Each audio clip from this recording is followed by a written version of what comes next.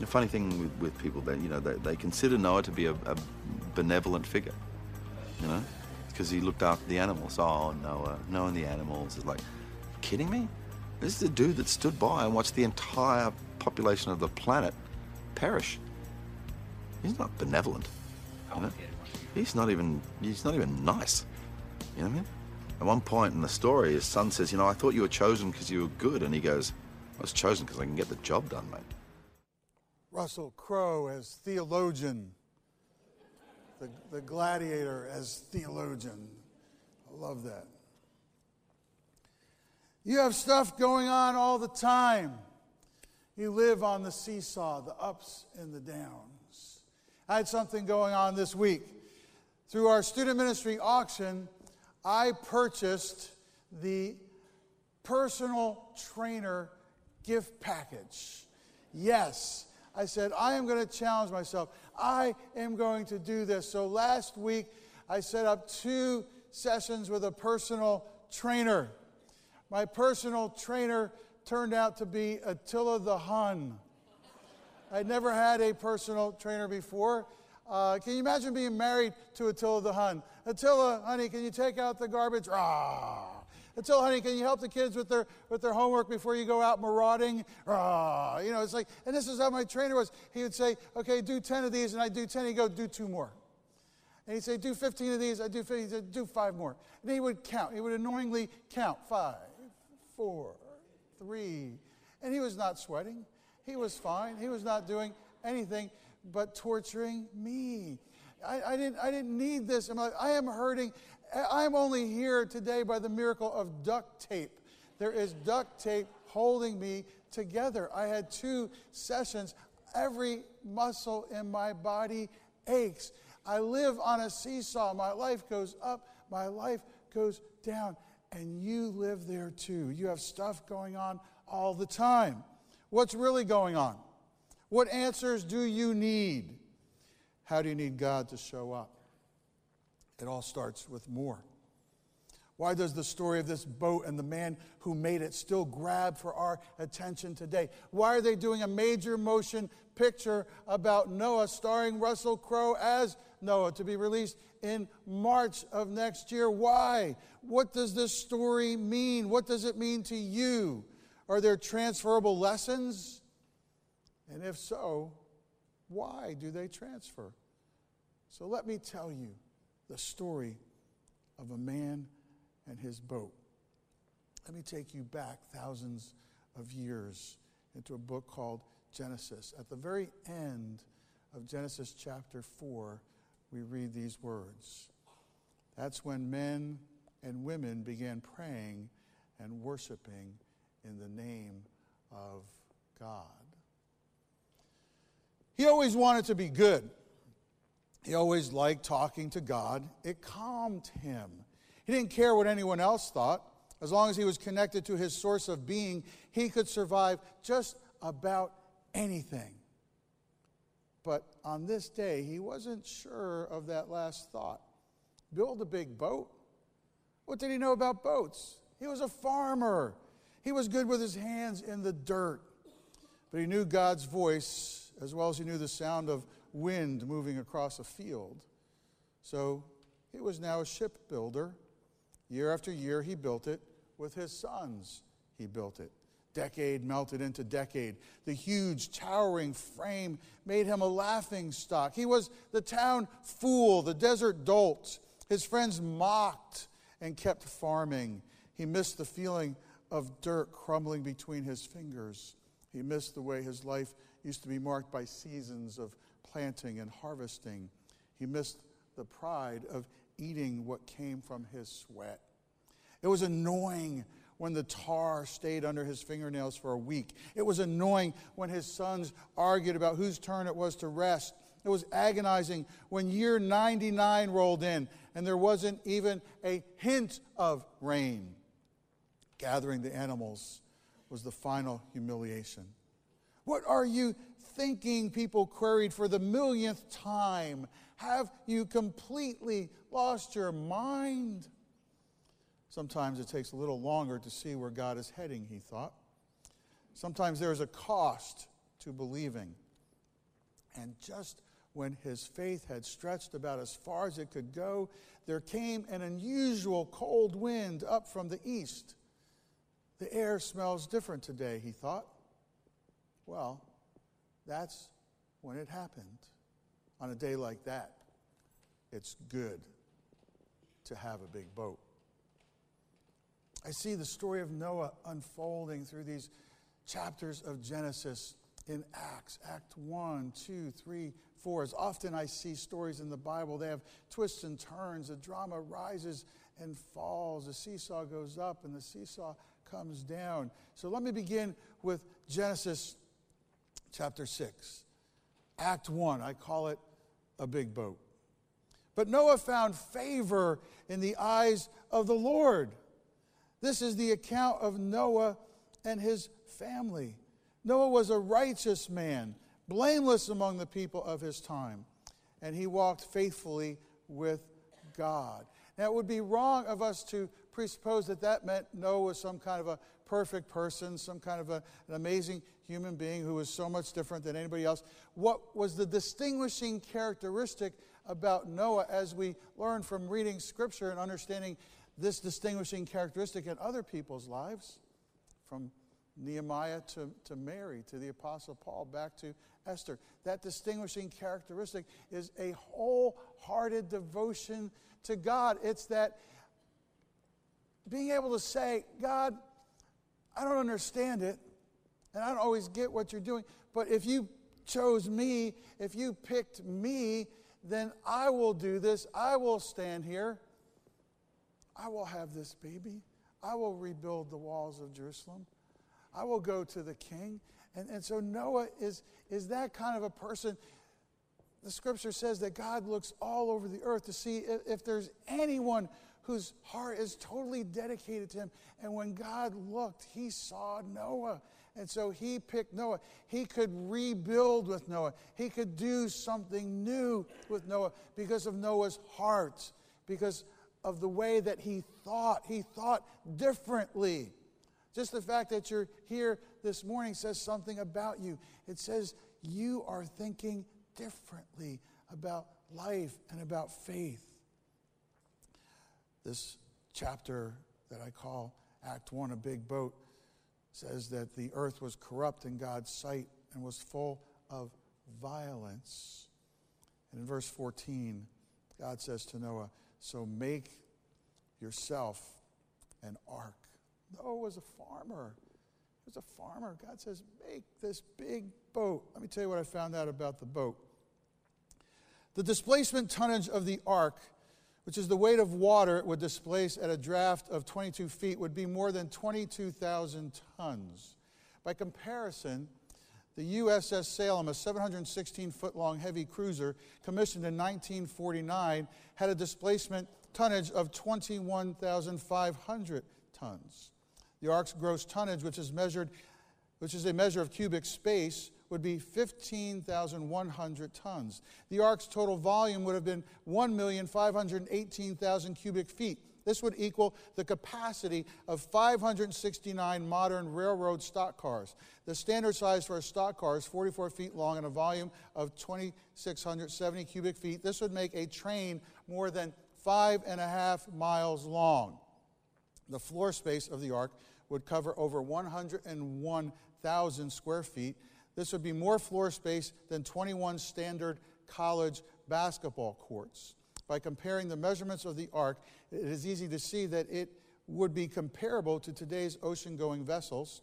It was probably the largest vessel of its type, built until the late 1800s when metal ships were first constructed. It was 450 feet long. That's a football field and a half. It was 75 feet wide, 45 feet high, which is just a little bit higher than the top of the roof that you're sitting under right now. The ark was built on a 1.6 ratio. The science of naval architecture reveals that the most stable ratio for an ocean-going vessel is 1 to 6. I should have said the ark was built on a 1 to 6 ratio. Most stable ratio, science of naval architecture says 1.6. All modern-day ocean-going vessels use this same length to width ratio. It is estimated that the ark could easily have survived even the largest of ocean waves. The design of the ark would have made it almost impossible to turn over. There's a lot of debate about the animals and how many animals. Let's go with a high estimate. If there were 40,000 animals on the ark, it would only use 29% of the interior space. And right now, there's a guy in the Netherlands who is actually building a full-size model of the ark. He built a 1/10 size model. He had 600,000 people show up to see it. So make yourself an ark, Noah. Chapter 6 ends, Noah did everything just as God commanded him. He was a farmer. That's what he knew. What do you know how to do? Think about your job. What do you really know how to do? What can you do in your sleep? What can you do without even thinking about it? And then go 180 out to something totally opposite. And what if God says, now you're going to do this? And you don't understand, but you have the heart to serve God with every ounce of strength that's inside of you. That's what truly defines people who follow Christ. That's what defines people who want to know God deeply. They're willing to do what he says. They're willing to answer his call. They're willing to do whatever it takes. Noah was that kind of a person. Noah did everything just as God commanded him. Act 2. Act 2. Again in Genesis chapter 7, verse 5, it says, and Noah did all that the Lord commanded him. Act 2 I call a big rain. Okay.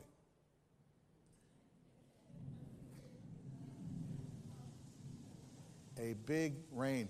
In the 600th year of Noah's life, on that 17th day of the second month, on that day, all the springs of the great deep burst forth, and the floodgates of the heavens were opened, and rain fell on the earth 40 days and 40 nights. And verse 24, as the chapter ends, the waters flooded the earth for 150 days. And you know what happened. We can see destruction when it happens with water. Last year, Sandy just battered the East Coast, and we saw the devastation that can happen when a superstorm comes together. And so it was well enough of nature's power to make everything go away and to create a palette upon which would start something new again with someone who was totally dedicated to him. Genesis 8, Act 3. I call this a big day. By the first day of the first month of Noah's 601st year, he was 601. When you're 601, you get one candle on your cake. That's it. You get the one in the middle. That's it. The water had dried up from the earth. Noah then removed the covering from the ark and saw that the surface of the ground was dry. By the 27th day of the second month, the earth was completely dry. It doesn't say this, but probably his farmer's heart started to beat fast within him. And God said to Noah, come out of the ark, you and your wife and your sons and their wives. And here's what it says in verse 20 of this Act 3, a big day. Then Noah built an altar to the Lord. He comes out. It's the first thing that he does. What does he do? He goes to church. He goes to a worship experience. He prays. Maybe he sings. Maybe he just thinks. But this shows his character. Again, this shows the kind of person that God picked because he was wholeheartedly dedicated to God and what God wanted to do. He didn't understand everything yet, but he was a do whatever it takes person and keep your focus aligned with what God is focused on.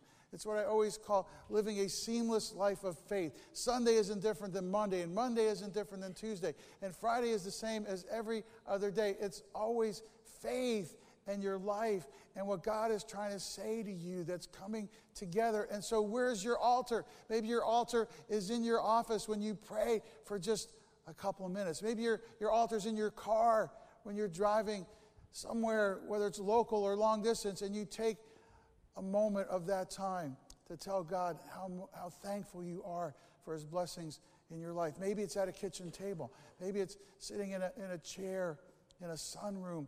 Wherever it is, it's an altar. You make it. You make it. He built an altar. He made that space. You can make that space happen in your life. And that's what delights the very heart of God. When you stop for just a moment and you say, I remember you. And I know you remember me. And I know we're doing this together. And I know everything in my life depends upon you. And everything that I have came from you. Then Noah built an altar to the Lord. Act 4, Genesis chapter 9. A big sign. Then God blessed Noah and his sons, saying to them, be fruitful and increase in number and fill the earth. Which harkens back to the early chapters of Genesis, where you had Adam and Eve, and they were given charge by God to fill the earth and to subdue it. God started there. Now God's starting all over again, but it's the same concept, the same idea. And God said, this is the sign of the covenant I am making between me and you and every living creature with you, a covenant for all generations to come. I have set my rainbow in the clouds, and it will be the sign of the covenant between me and the earth. Whenever I bring clouds over the earth and the rainbow appears in the clouds, I will remember my covenant between me and you and all living creatures of every kind. Never again will the waters become a flood to destroy all life. Whenever the rainbow appears in the clouds, I will see it and remember the everlasting covenant, that promise that I've made between us, between God and all living creatures of every kind on the earth. Whenever you see a rainbow, it's stunning, it's amazing, it's incredible. Whenever I see a rainbow on the beach when I'm doing a wedding, it's like God has put His great hand of blessing on that moment. The other week, back in August, I did a wedding down at the beach, about 82nd Street, and there was a double rainbow that appeared. It was overwhelming, and I've seen rainbow after rainbow after rainbow, and each one stops me in my tracks and sort of takes your breath away. And whenever you see a rainbow, what do you look to do? You always look to tell somebody, look, a rainbow. Look, if there's somebody by you, go, look, a rainbow. And we were in New York City this summer, and at Ground Zero, we saw this rainbow that is, in that building, there's a reflection of the Freedom Tower. It's about 2 blocks away from the Freedom Tower. But there's that rainbow over Lower Manhattan, reminding us again. We just stopped. We just stopped, reminding us again of who God is and what God has promised to do in us and through us and with us and for us. It's a big sign. Noah did everything just as God commanded him. And Noah did all that the Lord commanded him. You have stuff going on all the time. But what's really going on? What answers do you need to your life right now? How do you need God to show up?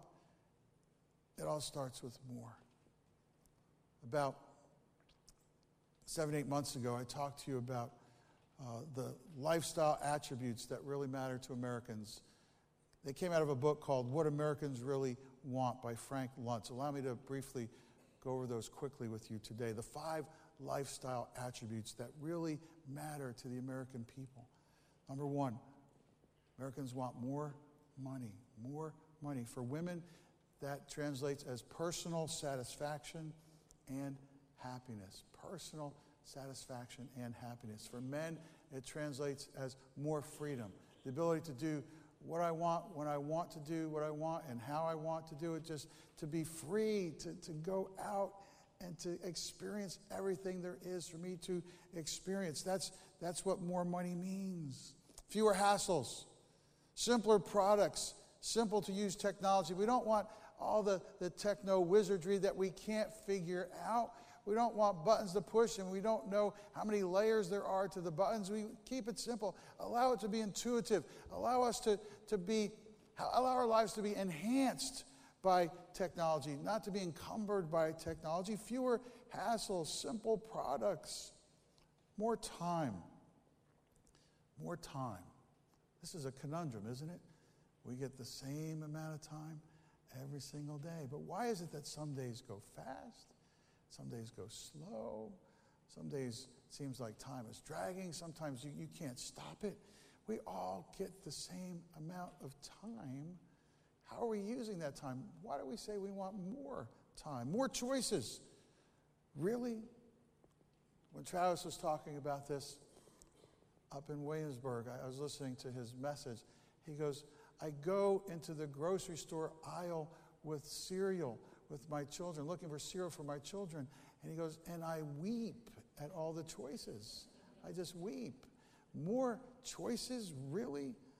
It might work in the supermarket aisle, but it gets complicated in the meaning of life arena. More choices of politics, more choices of religion, more choices of educational philosophies. What are we really talking about here? What kind of choices? More choices of channels. All these channels, thousands of channels and opportunities to see things and hear things and go places. More choices. No worries. No worries. On what planet does this work? No worries. Here's the bad news. More doesn't work. More is DOA. Why? Because it doesn't begin with the right premise. If you begin with what you think will make you feel better, and that what will make you feel better is in this world, you're starting at the wrong starting point. It's just not the right place to start. That's the bad news. But here's the good news. More works. We just said more doesn't work. More works. More is what God wants for you. It's what God wants for us. Why? Because God wants you to have more of Him. More of what He wants you to have for the purposes of what He is doing with you and through you. More of what is going to last forever. And when you have that kind of more, all other kinds of more fall into the right slots. And when you don't have that kind of more, everything else just presses you to a wall and you feel tired all the time. In Hebrews 11, verse 7, there's a statement about Noah. By faith, Noah, when warned about things not yet seen, in holy fear, built an ark. Why could he do that? Because he wanted more of what God had for him. He didn't have to see it. He just had to know that God had chosen him, and there was something in God's plan for his life that was out there in the future, and that's where he wanted to go. That defines more. It is the definition of more. When God's got something out there for you, it's better than anything you could ever plan for yourself, and you embrace that, and you live for that, and you pant hard after that, just as it says in the psalm, as the deer pants for the water brook, so my soul pants for you, O God. The world in which Noah lived wasn't much different than the world in which we're living. We build big ships, 1-to-6 ratio, 1-to-6 ratio. He built a big ship. We go to the zoo. He had his own zoo. He had breaking news. You get the picture. The world in which we live isn't a whole lot different. We have to figure out what this more is. So here are Noah's lessons about more that spoke to my heart. Number one, more is grounded in obedience. You've got to live what you say you believe. You've got to live that out.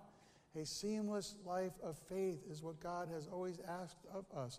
That's what Noah did. It is his living epitaph. It's why there's going to be a big movie about Noah next year. It's amazing. Noah did everything just as God commanded him. And Noah did all that the Lord commanded him. One of the greatest pitchers of all time just finished his last season. As soon as I say his name, you know him. Mariano Rivera. He finished his playing days with the New York Yankees about 2 weeks ago. You know, he went all over the league in his final tour of all the stadiums, and he received a lot of recognition. But do you know what he did? He went behind the scenes. He went to the people who were selling hot dogs and French fries, and he looked them in the eye, and he shook their hands, and he said, thank you. He went to the people who were in the office doing admin stuff, and he shook their hands, and he hugged them, and he said, thank you. He went all behind the scenes in the stadium culture, and he looked people in the eye, and he said, thank you. And he did that because of who he is. Not just the greatest closer of all time, not just the person to probably get into the Hall of Fame on the first ballot, but because of this. He was quoted in New York Magazine back in June. Everything I have and everything I became is because of the strength of the Lord. And through him I have accomplished everything. Not because of my strength, only by his love, his mercy, and his strength. You don't own your gifts like a pair of jeans. He put it in me for me to use it, to bring glory not to Mariano Rivera, but to the Lord. And now you see why I'm a Yankee fan. It's God's team. And do you know what Mariano Rivera is doing now that he is retired from an illustrious career, a stunning career in baseball? Do you know what he's doing? He's starting a church. He's starting a church in his home with 50 to 60 people that want to be wholeheartedly dedicated to whatever God wants to do through them. That's what he's doing. More is grounded in obedience. This church started in a home with 8 people saying, let's do this. God has called us to do this. More is grounded in obedience. More is sustained by, and I put this word in quotations, more is sustained by marketing the truth. I don't want you to get the wrong idea about marketing, but let me explain. More is sustained by marketing the truth. This book is called Radical, Taking Back Your Faith from the American Dream. More than 5,000 people groups totaling approximately 1.5 billion people, 1.5 billion people are currently classified as unreached and unengaged. Unreached means that a people group does not contain an indigenous community of evangelical Christians with adequate numbers and resources to spread the gospel within the people group. Unengaged means no church or organization is actively working within that people group to spread the gospel, to tell people about Jesus. In other words, for these 1.5 billion unreached and unengaged peoples, almost every individual within them is born, lives, and dies without ever hearing the gospel. Even worse, no one is currently doing anything to change their situation. No one. One of my good friends spent time recently among unreached and unengaged peoples in Southeast Asia.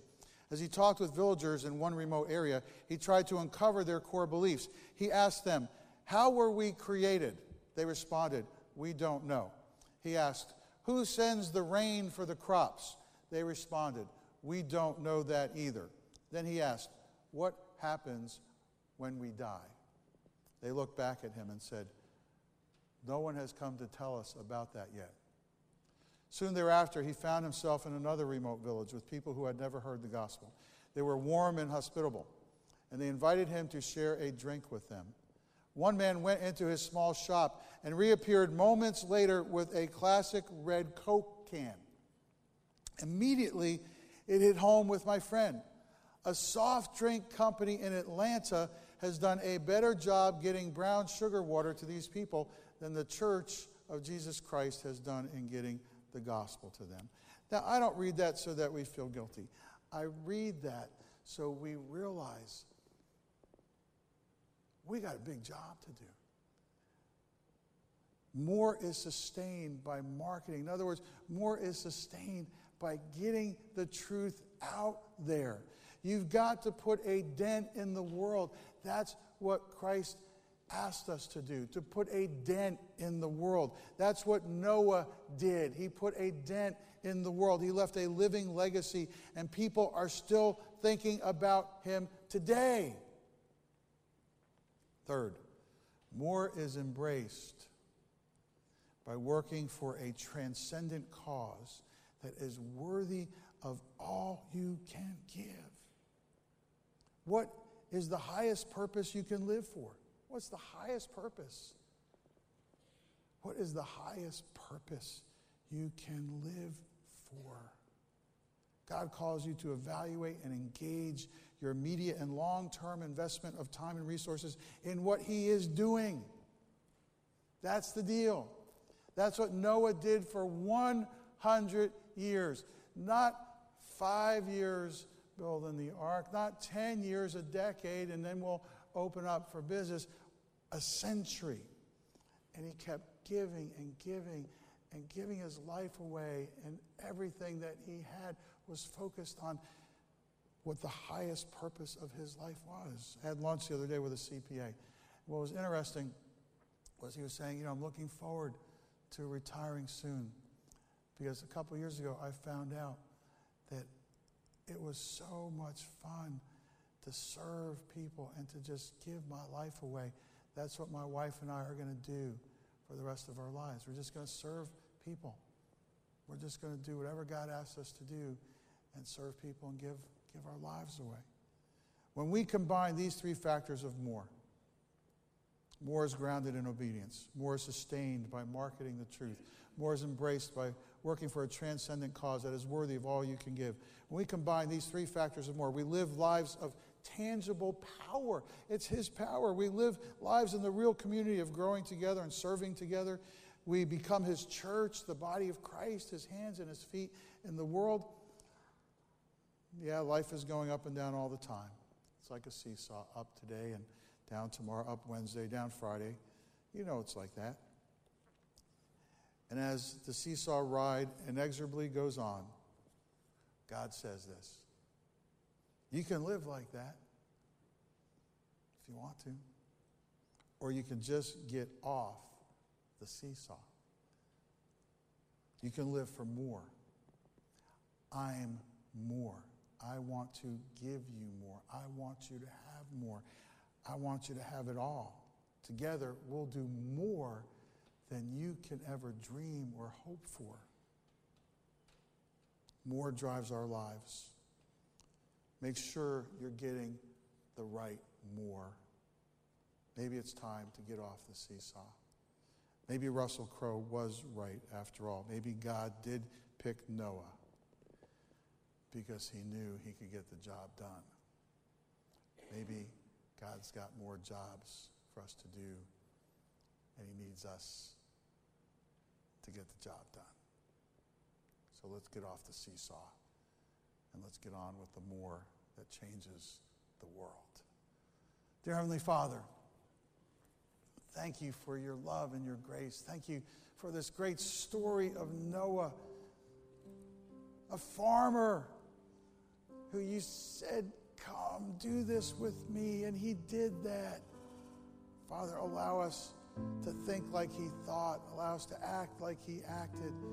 Allow us to put a dent in the world today. Allow us to live for purposes that are high and lofty, because it's all about you and your outreach to the world that still needs to know you. Father, let us be your people. Let us be your church. Father, let us get off this seesaw and have more. We ask this in Jesus' name. Amen.